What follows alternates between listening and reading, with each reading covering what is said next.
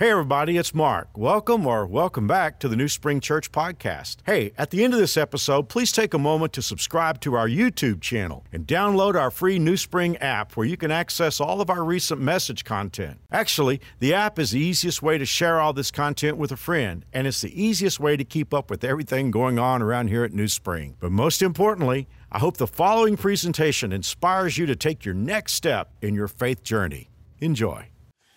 I'm going to talk about the message in just a moment, but by the way, I hope you're excited about the Christmas series that begins the last weekend, the last weekend of November, the weekend after Thanksgiving. It's by far the biggest thing I've ever been part of, and I mean by far, just not even marginally.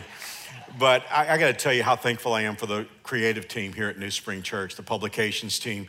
You know, I remember the first time I scribbled out those words on a legal pad, the real star of Christmas, and then to watch what our team does with that. So we are really blessed to have the most creative people in the universe working here at New Spring Church. And you know, we all work 7 days a week, but it is such a fun place to work because, you know, the chains are off. We're just free to be creative, and I appreciate their work. They shot that out in Great Bend and even had Great Bend Fire Department wet down the road. That's really cool. But we're just really looking forward to this series. And you need to go ahead and start inviting your friends. By the way, what God gave me as a vision for this series, it's a whole series about the person of Jesus. And, you know, during Christmas, I think it's fitting for us in a world that avoids Jesus at every turn for us to emphasize who Jesus is. So week one is produced by, and I can't wait to preach that message. It's a message on God the Father. I can't remember doing a whole message on God the Father in a while. So week one is produced by, week two is directed by, week three is supporting cast, week four is the villain, and Christmas Eve, all of our services, the title is the title of the series, The Real Star of Christmas. So we're really getting pumped up about that. But now it's time for me to begin today's talk, which is the second talk, middle talk of our Living Large series. And I got to kind of give you a disclaimer before I get into the message today. This message is embarrassingly simple. I mean, when you walk out of here today, you're going to say, I didn't know Mark was capable of preaching that simple of a message, but you will know that today. Because this is just the simplest, almost embarrassingly simple message. And you know, when you walk out also too, you may think, well, I'm not really sure how that applies to me, but I think if you continue to think about it throughout the day and pray about it, the Holy Spirit will give you that explanation that you need to your own personal heart. And one more time, let me just say this. It is a simple message. I know some of the messages, especially if I'm preaching on prophecy or like I brought a message on existentialism some time back, it can almost be like drinking out of a fire hose. Today's going to feel like drinking out of a sippy cup. So I just want you to know that so that when I get through with the message, you're like, did Mark know that? Yeah, I know that. So this is really, really simple. In fact, it's going to begin with a simple scene. Maybe the simplest scene I've ever begun a message with. A donkey is tied up. How about that for a start? That's the start of our message today. A donkey is tied up. And in Bible times, that wasn't unusual because in Bible times, there were not that many fences, and donkeys, unlike today, were very valuable. Donkeys were a sign of wealth. The Bible tells us that Abraham rode a donkey. Moses put his family on a donkey. And when the Bible tells us in Job chapter 1 how rich he was, the Bible tells us how many donkeys he had. The reason why donkeys were valuable in Bible days is they were transportation. If you didn't have a donkey, you were walking. And if you had a donkey, well, then you had some transportation. They were sure-footed in precarious places, and there are a lot of those in the Middle East. And maybe here's the most important metaphorical truth for us today. Donkeys carried loads. If you didn't have a donkey, you had to carry it yourself. But if you had a donkey, you could put, well, they were, by definition, beasts of burden. And unlike today, they were respected. They were especially respected by the Jews with whom the Bible came through the nation of Israel. They were respected by the Jews because in Zechariah chapter 9, verse 9, the Bible tells us that when Messiah would show up, he would show up riding a donkey. I was in Israel back in 2019. Mary Alice and I were guests of the Israeli foreign minister. And they set up the trip for us, and they took us around the country and showed us things that they wanted me to see. But also on the trip, they provided us with a guide. And the guide that was provided to us was a young man by the name of Henri, who was brilliant. And he and I got into a lot of conversations as we were traveling from place to place. And, I'd be sitting beside Mary Alice on my side of the vehicle, and then Henri would be across the aisle, and we would sort of turn and face each other in the aisle and just talk back and forth about history and culture and all kinds of things. But I remember one day we were on our way up to the Northern Galilee region, and Henri was turned in talking to me, and I was talking to him, and I said, Henri, let me ask you a question. I said, I know that we disagree on who the Messiah is. I believe that the Messiah has already come. I believe the Messiah is Jesus of Nazareth. But I know you don't believe that. So help me understand how you look at this. When Messiah comes, how will you know Messiah? Now, I'd ask that question of a lot of friends who were Jewish, a lot of rabbi friends. And so I really wasn't all that surprised by the answer, but he said, and it's always kind of a vague answer. And he started off by saying, well, there are some who believe that when Messiah comes, he'll be found sitting with the lepers in India. And he said, there are some who believe that the Messiah is not actually a person, that it's an age. I'd heard that before. I had a rabbi friend tell me that. But then he said, there are those who believe that when Messiah comes, he will show up riding a donkey. Well, because Zechariah chapter 9 said that. And so I thought that was interesting, because in 2019, I had a guy provided to me by the Israeli government that when I asked him, when Messiah comes, how will you recognize him? He said, well, he might be riding on a donkey. Well, that's the reason why donkeys were important to the Jewish people. And God seems to really love donkeys. Remember, he used a donkey to preach a sermon to a money-grubbing preacher. And I was reminded of this because we were going over the script for the Living Nativity in my office in between services. I don't know how I missed this one, but when Jesus was, when he was being carried in the body of his mother Mary, Mary was riding on a donkey going into Bethlehem.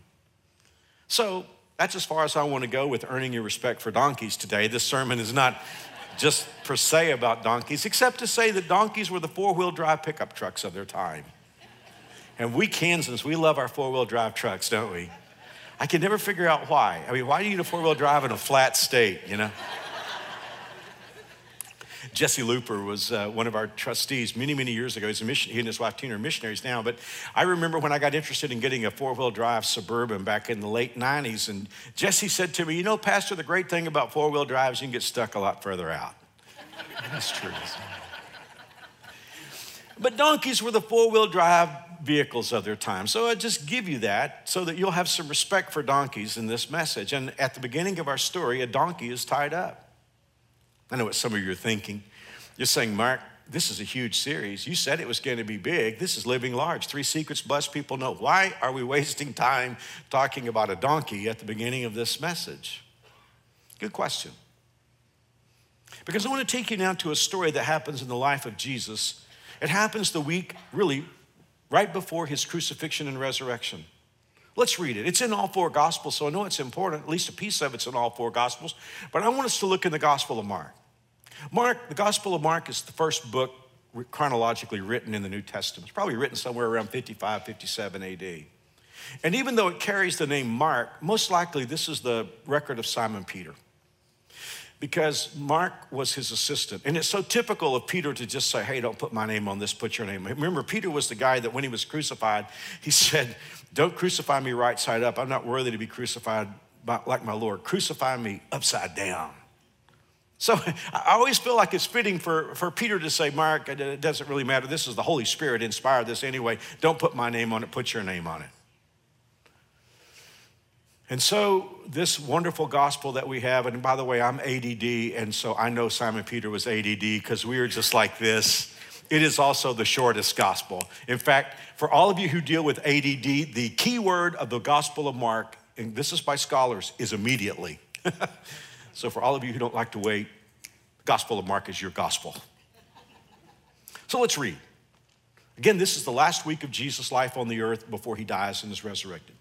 As Jesus and his disciples approached Jerusalem, Jesus sent 2 of them on ahead. Go into that village over there, he told them, and as soon as you enter it, you'll see a young donkey tied there. There's a donkey that no one has ever ridden. Title of our sermon, first point of the message, untie it, untie it. And if anyone asks, what are you doing? Just say, point 2, the Lord needs it. And point 3, we'll return it soon. I told you it was a simple message.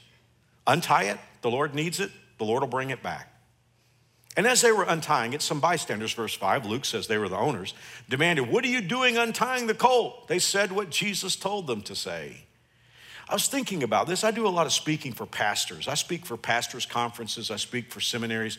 I think I'm going to do a sermon on that. They said what Jesus told them to say. If we ever needed preachers today to just say what Jesus tells us to say, too many preachers giving their own opinions or giving culturally popular messages. Lord knows in our broken world today, we need men of God just to preach what the Lord tells us to say. So the Bible says the disciples said what Jesus told them to say, and they were permitted to take it. They brought the colt to Jesus, threw their garments over it, and he rode it. There's our story. Time out. You want to be blessed today? Now, you don't need to answer me, but I mean just in your own heart. Do you want to be blessed? What does it mean to be blessed? I remember back in 2010, I was just interested in studying everything the Bible had to say about blessing. And I wanted to just do a series on kind of like the ground rules of blessing. And we called the series Bless You, with the U kind of being like, you know, university, like the U in Miami University. Bless You. It was kind of like the University of Blessing. What do we need to know about blessing? So I remember in that series, as I was working on the biblical definition of blessing, the one thing that became very clear to me, biblically clear, was that blessing means a good future. The opposite of blessing is cursing, which means a bad future. So if God blesses you, it means that you have a good future. We just finished Jeremiah 29:11. That's a series about blessing, where God says, I know the plans, that's future. I know the plans that I have for you. Plans not for disaster, but to give you a future and a hope. So if God's blessing is on you today, it has to do with a positive, pleasant, prosperous, in the biblical sense, future. So the question that I have to ask myself is, do I want to be blessed? Because it's not a matter of luck. The Word of God teaches there's certain things that God can bless. See, a lot of Christ followers want to be blessed, but they don't put themselves in a place where God can bless them.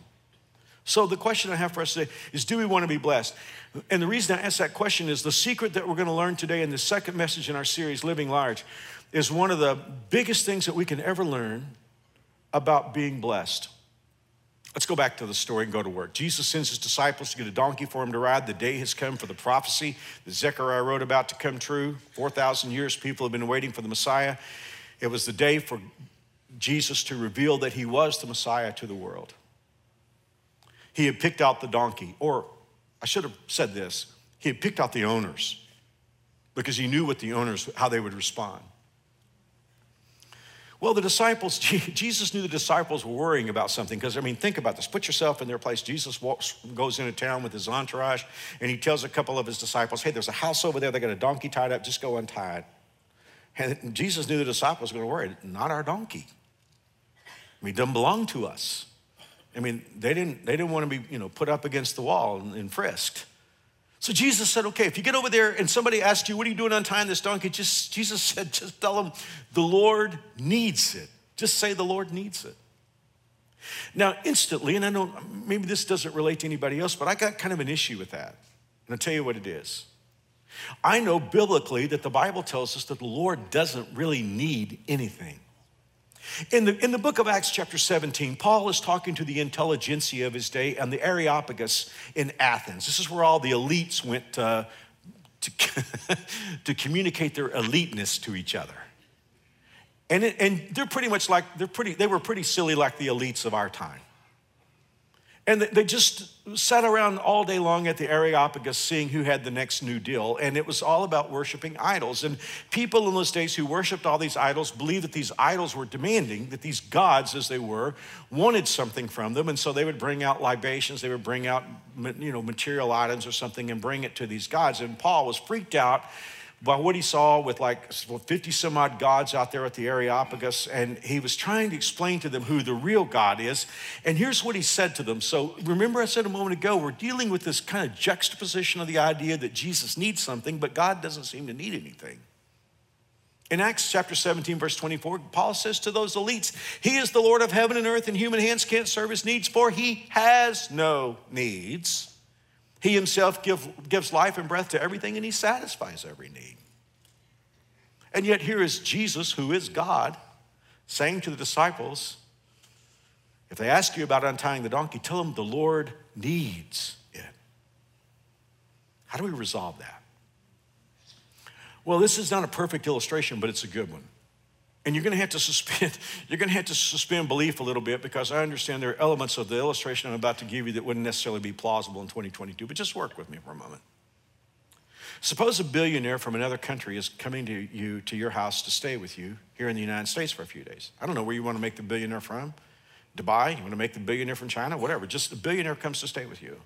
And he has no currency, but he's in a situation where he needs U.S. currency today. I don't know if he just needs Ubers or what, but in any event, he just says to you, hey, listen, I don't have any U.S. currency. Could I have $100? I'll make it up to you. I'll get it back to you. You would understand the dynamics of that situation. Here is a very, very wealthy person who has currency in his world or her world, but they're in a place that's not their home. And they don't have the currency that they need. They don't have the currency that they need to just take care of basic stuff. And so what they're asking for is not for you to give them what you have, but to let them use it. I've sat through so many messages listening to churches talk about giving money. And what I heard, and maybe I heard it wrong, but I almost had the feeling that what they were saying is, look, God in heaven wants to get his hands on your stack. And I would hear that and think, well, if God wants my stack, he can just turn out my lights anytime and take it.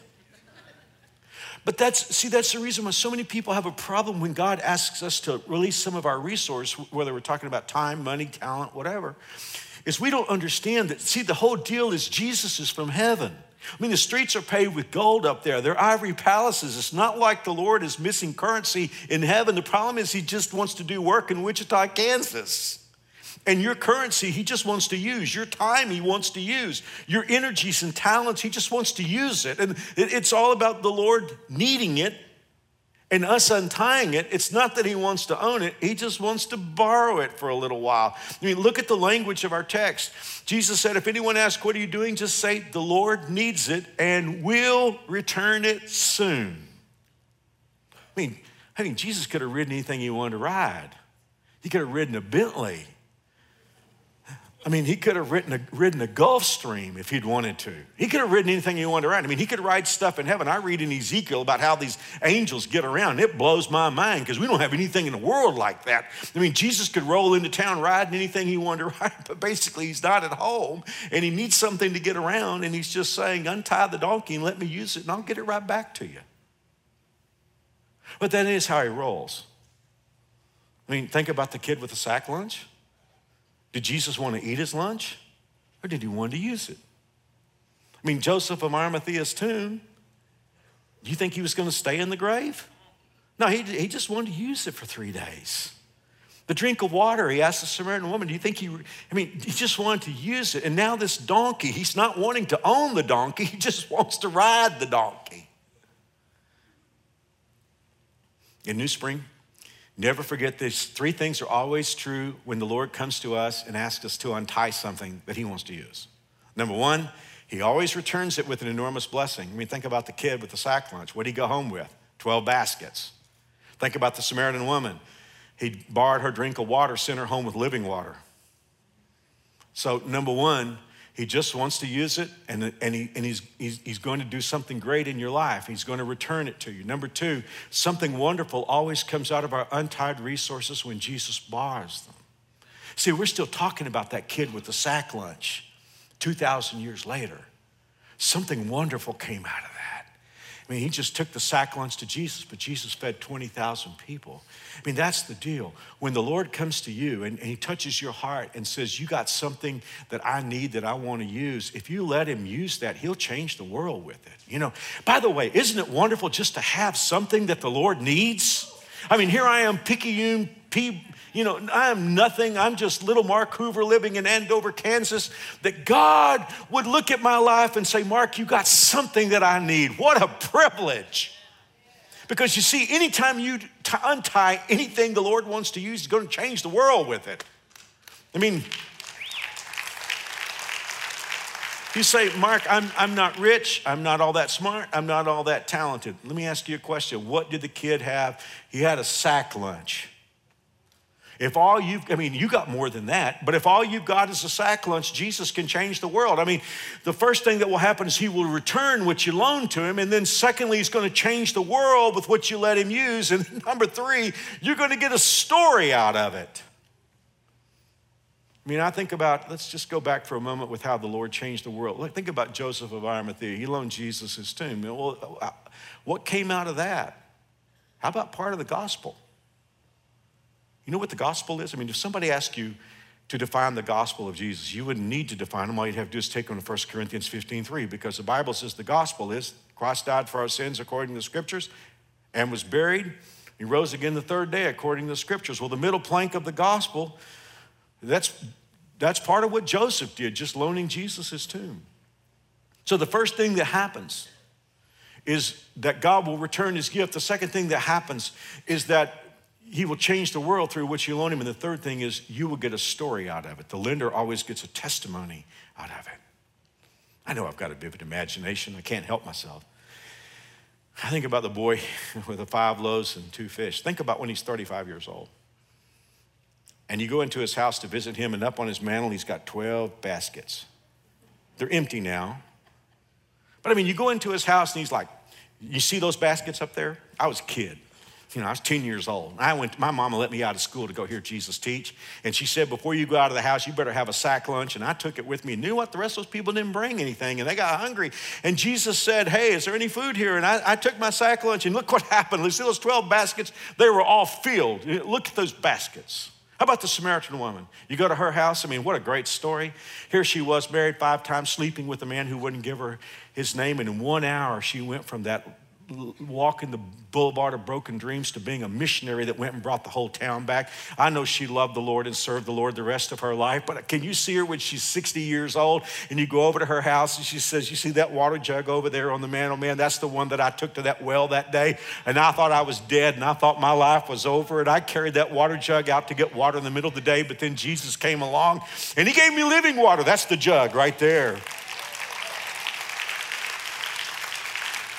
Oh my goodness, don't even get me started on Joseph of Arimathea. You go see him, AD 40, and you'll see Joseph. I mean, here's a guy who's a senator. He's wealthy. He's got money, but he's not wanting to show you his herd. He's not wanting to show you his land. He just says, hey, I want you to go with me downtown. I want to show you something. I had this tomb prepared for me, but you know what? I don't even use it for a tomb anymore. I'm planting a garden there. We got lilies. We got Easter lilies growing there because you know what? I loaned that tomb to Jesus. 3 days later, he decided he didn't need it anymore, and he walked out under his own power, and that's the tomb right there. Oh, listen to me. If you untie something Jesus needs, he's going to bring it back to you. He's going to change the world with it, and you're going to get a story. You'll be telling about how God used you, used your life. Well, that brings us to a question. And you don't need to answer it for me. I'll never know the answer unless you want me to. What do you have tied up that the Lord needs? Let me ask you again. What do you have tied up that the Lord needs? I'm not, it's natural to tie up things that we believe belong to us. It's just one of the first things that kids say when they learn to talk. It's mine. It's mine. I mean, take for instance the tithe. We're talking about, God says, if you're a Christ follower, bring the 10th into the storehouse, the place where the word of God is preached. But God just wants to use it. And just like he told the donkey's owner, he'll bring it back. I mean, look at the language here. See if it doesn't sound just like Jesus. He said, let the tents come into the storehouse, untie it, so that there may be food in my house. The Lord needs it. And put me to the test by doing so, says the Lord of heaven's armies, and see if I do not make the windows of heaven open and send you down such a blessing, there's no room to receive it. The Lord needs it. Untie it. He'll bring it back. Give it, you will receive. Your gift will return to you in full, pressed down, shaken together to make room for more, running over, be poured in your lap. The Lord needs it. Untie it. He'll bring it back. Jesus talked to the disciples about the great sacrifices they made to follow him. And he said, anyone who unties it will be repaid many times over in this life and will have eternal life in the world to come. It's just the way Jesus rolls. He challenges us to bring the resources that he wants to use in this world. And like the donkey, he'll bring it back with bonuses. But blessed people do understand something, and we're talking about the 3 secrets blessed people know, and this is the middle one. Blessed people very clearly understand that the only way God can use it and the only way we can be blessed is we have to untie it. We have to untie what we think belongs to us. What I'm about to do for the next 5 or so minutes could be really misunderstood. I think if you're a longtime New Springer, you're going to understand instantly because it's our culture. But if you're new to New Spring, if you're watching us on television, you could get the wrong impression here. You could think somehow I'm boasting, and that's the last thing I want to do. I do want to make a point. I mean, I've sat in messages where ministers talked about untying things, and it could almost feel like, well, maybe we're just all a bunch of stingy people. But I just want you to know it's just the opposite. If you're in New Spring Church today, you're not in a rich church, but you're in a church with people who know how to untie it. And could I just love on you a little bit? In the last 12 months, just the last 12 months, just for world missions. And by the way, this is just stuff that New Spring Church is doing around the world. I mean, we support many missionaries. We support many mission projects. From time to time, a missionary needs something, needs a facility, needs some kind of something to help them in the ministry. New Spring Television that goes throughout the region. And this is something we never really talk about. We're on a broadcast with the INSP network that's global. So whatever happens in New Spring Church, people are seeing this in Europe. They're seeing it in Africa. They're seeing it in Asia. I mean, we get word of people's lives changing in South Africa and the United Kingdom. I mean, just all over the world. Just this last year, and the figure that I have is out of date. I wanted to share with you, we gave $498,000 to world missions, but now it's over $500,000. And last year, I shared with you that we just had a belief that we wanted to get the gospel of Jesus out during the Christmas season. And I shared with you the vision that we have was to take our Christmas Eve service. And by the way, you guys, many of you helped us film it by the 12th because we had to get it ready by the 12th of December so that we could get closed captioning and send it out all over the country. But we were burdened to get the gospel of Jesus Christ to underserved parts of the United States. And we were in New York City twice on Christmas Eve on the most powerful television station in New York City. We were in LA, we were in Salt Lake City. I mean, we were in San Francisco, we were in Seattle, we were in Chicago. We were just, and it's because of you. I would have been delighted if you had just raised $25,000. I didn't set a goal or anything. I just said, if this is in your heart, we just have this desire because people are open during the Christmas season. We want to get the gospel of Jesus Christ out. You guys raised $273,000. And then I came to you and I just said, well, we want to be a church of outreach that reaches out into our community. And we did things like the concert down at Riverfest, and many people accepted Christ. We did the concert in the park in Andover, where over 10,000 people showed up. Again, many people accepted Christ. We did the Living Nativity, where people drove through. 500 people accepted Christ in Living Nativity. We're about to do that again this year. And I just said, whatever is in your heart. And you raised $178,000 for that. And then we started talking about Bibles because, see, Bibles are really important to us at New Spring. We feel like if you can get the Word of God in people's hands, their lives change. One of the things we wanted to do from the very beginning was everybody who accepted Christ, we wanted to give them a copy of God's Word. But the ministry really got kicked off when a few years back, a mother here at New Spring had a daughter in a prison in East Texas, and I pastored in Houston, and I knew this was a really, really, really rough prison. And she said, my daughter doesn't have a Bible. And Mary Alice came to me and I said, I don't want to send her one of these cheap paperback Bibles with tiny print that communicate that people have no value. I said, go down to Mardale's and get her a Bible just like I preach from. Well, I'd preached from these Bibles for years. And when I led somebody to Christ, I'd give them my Bible. And I said, I want you to go down to Mardale's and buy that. I think it's like $21. I said, I want to give, prisoners don't feel like they have any value. I want her to have a copy of God's Word that shows value. And then the door began to open and people began to reach out from prisons and saying, please, at that same prison, could you get me one of those Bibles? And then it wasn't long before we started sending the book, My New Walk with God, that I wrote. And we started sending this to prisons, and oh my goodness, our hearts were touched as we saw the letters that came from those prisoners. I never will forget the message of a chaplain of a prison in East Texas who wrote us and said, thank you for the Bibles, but the books are making a difference. He said, please send more. He said, we got a makeshift baptistry out in the yard. We're about to baptize 33 women who've accepted Christ in prison. And I'm going to run out of time if I'm not careful, but I got to tell you about something, okay? This has been a little while back. Well, we started buying them Bibles by the case. We would just order them from a discount house, but Dan Kubish on our staff, you heard him speak last week. He just thought, what if I called Tyndale, who is the publisher for the New Living Translation? He called Tyndale and a lady answered the phone. He told her what we were doing in prisons and how we were getting Bibles to prisoners. Her heart was touched. She said, let me put you on the phone. Let me put the CEO of our company on the phone. So the CEO of Tyndale that produces New Living Translation got on the phone and heard about what you were doing in the prisons. And his heart was touched. He said, let me tell you what I'm going to do. He said, why don't you just pick out the colors that you want, the color block for it, have a letter from your pastor in there. We will put your church verse on the back side and engrave your name in the front side. We'll just make the New Spring Church version of it. And he said, all we'll do is charge you the raw cost of producing that. By the way, did you know that you're in 44 prisons around the United States getting the word of God in the prisoners' hands? That's because you untied it. And I was coming back from a pastor's conference in California, and I was exhausted, and I was getting COVID for the second time. I couldn't get a flight back in, and so I was going to have to stay overnight there in Reno, and not happy about that. I was trying to crawl into bed early because I was sick, and I get this phone call from Marty Benton, and Marty said, Pastor Mark, he said, there's a burden on our heart, and I want to talk to you about it. He said, there are 3 organizations. One is Samaritan's Purse, the other is Voice of the Martyrs. He said, we just have a burden to get the Bible into the hands of Muslim people around the world. By the way, do you know the fastest growing church in the world right now is in Iran? So my heart was touched by that. He said, Mark, he said, I know you're busy, but he said, we're just trying to have 4 churches that'll start this rolling. He said, we have a vision for 1 million Bibles. But he said, we need 4 churches who each would commit $25,000. And I said, okay, we'll count us for that. We were the first one he called. I said, count on us for that.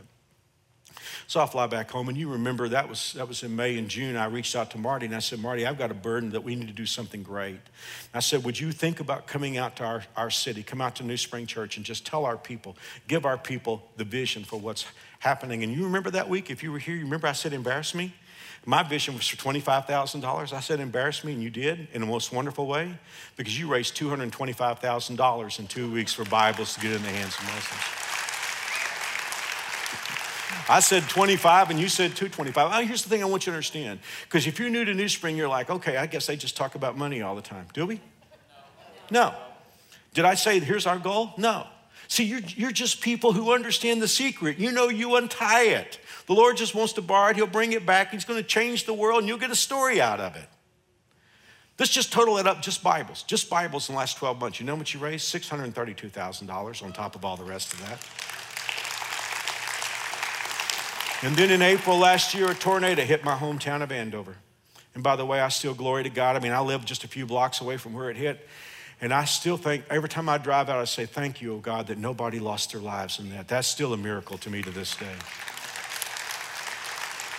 Now, I will never forget when the storm passed and I got in my car and drove around and I saw the area around where I live and the devastation. And I came to you that weekend and I said, we need to do something. I didn't set a goal or anything. I just said, if God has touched your heart, just add something to your gift. And in one weekend, you raised $145,000 for the people of Andover. And I've heard so many stories. I mean, small things like buying a crib for a family that, I mean, just think, we don't know what that's like to lose everything in the house. But just a crib where their baby could sleep that night. There are single mothers who had insurance on their automobiles, but they didn't have any deductible, and they had no way to get transportation. We provide lodging for people that were stuck. I mean, that's what you did as a church. I mean, the stories that came in from the change you made in the city of Andover, I mean, you untied it, and the Lord used it. And one of the worst things that I can remember happening geopolitically in my lifetime, the bully Russia invaded Ukraine. And we were hearing stories, and for days I was burdened about what do we do about Ukraine? Isn't it great the way the Holy Spirit works and leads? I was flying back from doing a pastor's conference in California, and I was in Denver, and all of a sudden I heard a voice call out, Pastor Mark. And I walked over to this gentleman. He wanted to meet me, and I said, where have you been? And it turns out he's a longtime, very successful Christian businessman, but he now was on the board of an organization that was getting help for people in the Ukraine. He said, I've been out to LA, and he started telling me about people that didn't have clean drinking water and they didn't have food. And it was like the Holy Spirit just got all over me. And I came back to you and I just said, I'm burdened about this and I want to do something about it. And in 1 week, you raised $137,000 for the people of Ukraine. You know what you did? You put food in people's mouth. You put clean water in people's mouth. I just got a message from the head of this organization. He just texted me this week and he said, Pastor Mark, the gift of New Spring Church is making so much difference. I mean, for a good while, they would bring in supplies, food and medication, but it would go into the town square, and a lot of elderly people weren't able to get down to it. And because of your gift, they were able to take food and medical supplies to elderly people who are in Ukraine. And this week, Jonathan Burness, who's head of the organization, he called me back and said, Pastor Mark, we're getting into the worst part of the winter. He said, it's coming up very soon. He said, because of your gift, he said, we're able to produce inexpensive wood stoves so that people are not going to freeze to death in the winter. And that's what you did, because, see, you untied it. Now, I didn't set the goal. You set the goal. You untied it. Lord's going to bring it back. He's going to change the world. And think about all the stories you're going to have in heaven. Every Christmas season, and we're about to do this again, every Christmas season we participate in something called Project Generosity. In Project Generosity, we do several things. Number one, we bring supplies for underprivileged schools. We bring supplies for the Pregnancy Crisis Center. And this last year, we got involved financially in helping 4 organizations. His Helping Hands, which is a local organization that gets just basic items that people who are impoverished need. And I mean, the scope and the breadth of His Helping Hands is massive.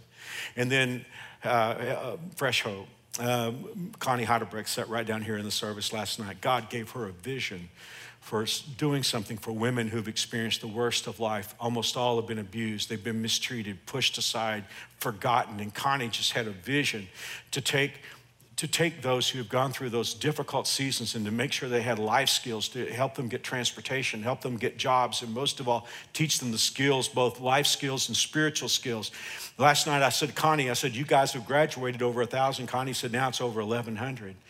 Fresh Hope, Union Rescue Mission that ministers to the homeless out there on the streets, and Voice of the Martyrs, which was a new ministry to us last year, because here's the thing, your brothers and sisters in foreign countries that are hostile to the gospel, many of them are suffering persecution. Let me ask you a question. Let me ask you the question. When mothers and dads are arrested for their faith somewhere in the world, who takes care of their kids? Who feeds their kids? Who shelters their kids? Who buys clothes for their kids? The answer is you did. Because last year we partnered with Voice of the Martyrs to take care of children and wives and of those who were family members of believers who were being incarcerated and persecuted and killed for their faith in Jesus Christ. And last year, when the total Project Generosity was, when it was founded, you gave almost $1 million. And we were able to give each of those ministries a check for $250,000 nearly. You untied it.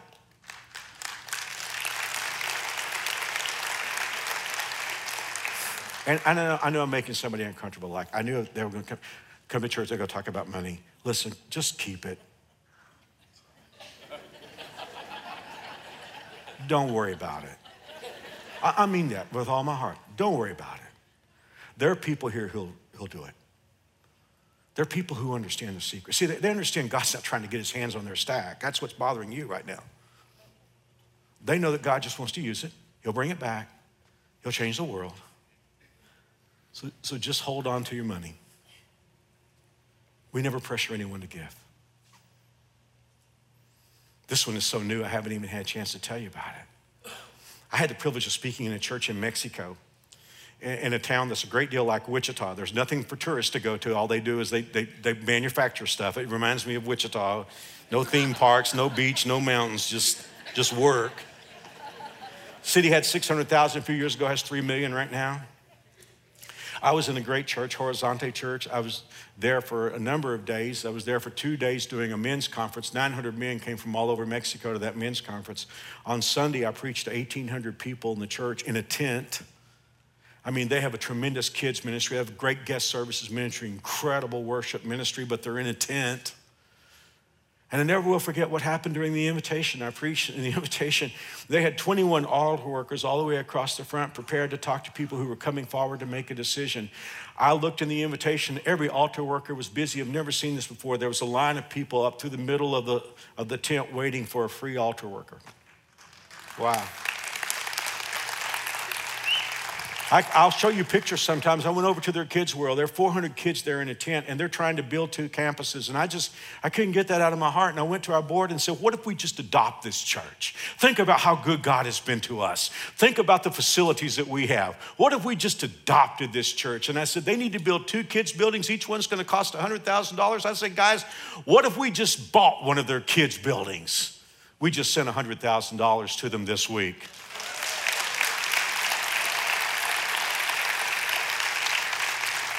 And when that's all totaled up, you guys gave $3 million, not to New Spring Church, not to what happens on this corner. You gave $3 million to the cause of Jesus Christ outside our walls. We'll never see it again until we get to heaven. But the Lord needed it. I mean, he needed to use your funds for the people of Andover. He needed to use your funds for the women who have been abused to go to Fresh Hope. He needed to use your funds for the people in the Ukraine. But you untied it. And you said, Lord, here's what we have.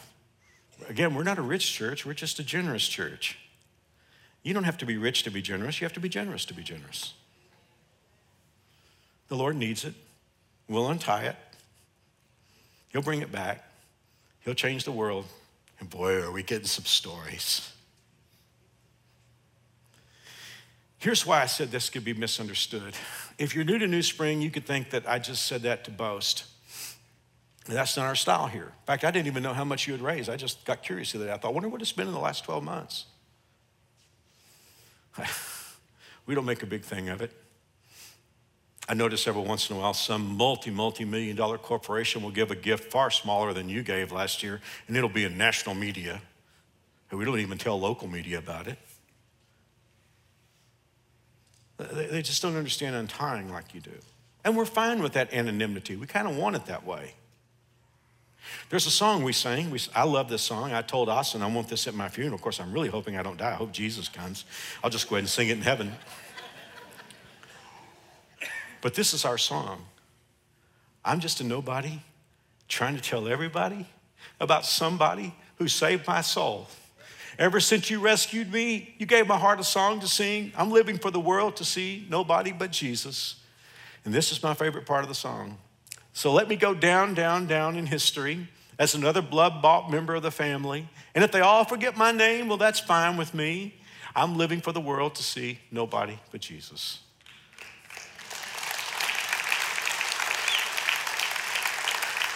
So if you think we're boasting, you just don't know us yet.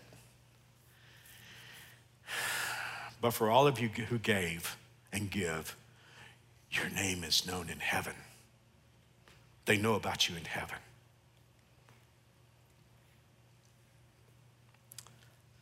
Jesus knows you untied it. The Lord needed it. He'll return it. Well, let's wrap this up. Our human nature wants to tie up what we think belongs to us. And I've talked about money today, but I got to be honest with you. I have a lot easier time untying money than I do untying time. Some of us have our time tied up. Some of us have our abilities tied up. You know, we have 1,000 volunteers just about every weekend here at New Spring, and we couldn't do what we do without them. But I have this amazing vision sometimes. What would it be like if all the 5,000, 6,000, 7,000 people who attend New Spring, what if we all did that? What if we just all untied our gift? Because see, this thing, you got some kind of gift the Lord needs. You say, me? Yeah. Yeah. Well, I'm busy. Well, yeah, I know that. But the Lord needs it, see. The Lord needs what you have. I mean, I think about, you just look at the staff here at New Spring. I mean, we've got people that are great with graphic arts. We got people that are great with technology. We got people who have all kinds of gifts and skills that the churches didn't need 30, 40 years ago, but all these unique gifts, it's like you got something that the Lord needs. Untie it. Untie it.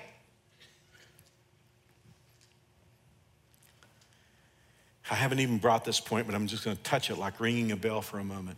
I got to realize that the Lord asked me to untie something. If he needs it, I don't need it. At least I don't need it today. He wouldn't want something and I need. I just have it tied up. I just think it belongs to me. If he needs it, I don't need it today. And then anything we untie for the Lord, he returns. And remember, there'll always be a blessing. He'll change the world with it, and you'll get a story. Well, that's the message today. I told you it was simple. It's like drinking out of a sippy cup, isn't it?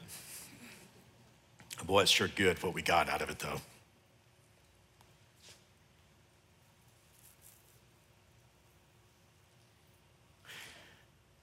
If I'm talking to anybody today and you kind of resent this message a little bit, forget about money, forget about time, forget about abilities. I love you enough to tell you your problem's more basic than that. Your problem is your heart is tied up. Because the Bible says where your treasure is, there your heart will be. You know, I worry about a lot of American Christians, so-called. I think there are millions of people in America who go to church and have this idea, I'm going to give God a little bit of time, but then I'm really going to live my life the way I want to live it the rest of the time. And somehow that person has misunderstood the gospel, fatally misunderstood the gospel. You know what the definition of sin is in the Bible? You're like, well, oftentimes people are like, well, doing this or doing that, picking on something. You know what the definition of sin is in the Bible? In the book of Isaiah, it says, all we like sheep have gone astray. We have turned everyone to his own way. And then the next line is, the Lord has laid our iniquity on Jesus. So what that points back to is the fact that God's idea of sin, God's definition of sin, is us going our own way. The problem is, there are a lot of Christians who think they have hell insurance, but they're really living their lives with their heart tied up. God, I want to do what I want to do. If I like what you asked me to do, then I might give you a little bit of time, energy, attention. But true salvation happens when we untie our hearts.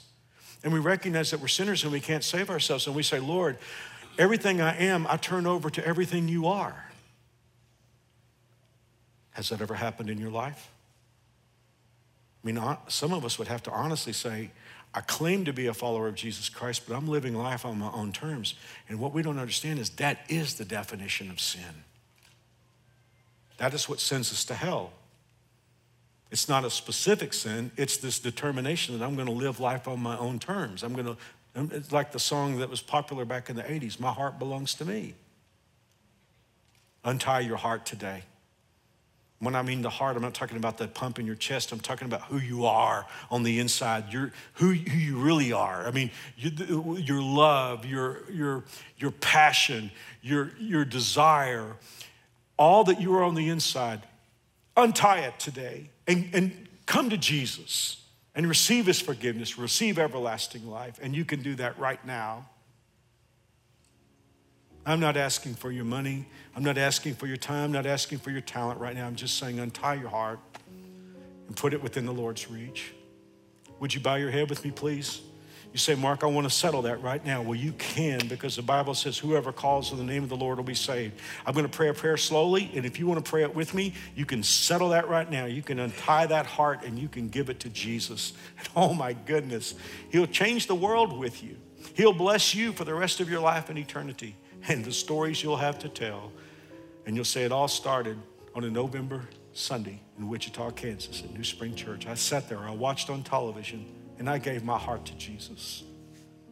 Here's the prayer. Dear God, I am a sinner, but I believe you love me very much. I believe Jesus died to pay for my sins. And I believe he arose from the grave. And since Jesus is alive, I ask you to be my Savior and my Lord, which means I untie my heart and I turn everything I am over to everything you are. In Jesus' name, amen. If you just pray with me, if you're watching on television or watching online, text the word prayed, P-R-A-Y-E-D to 97,000. Follow the steps and I will mail you what I'm about to talk about. There's a New Spring Bible. There's a book I wrote called My New Walk with God and a journal. If you're on campus in any of our auditoriums, All you got to do is text PRAY to 97,000. Go back to any info center on our campus, and you can walk out of here with this today. Just say, I prayed with Mark. That'll do it. God bless. See you next weekend. Once again, thanks for listening. If you live in Wichita, the surrounding area, we'd love for you to engage with us in one of our weekend services. For directions, service times, and information about our incredible kids and student environments, visit us at newspring.org. One more time, newspring.org.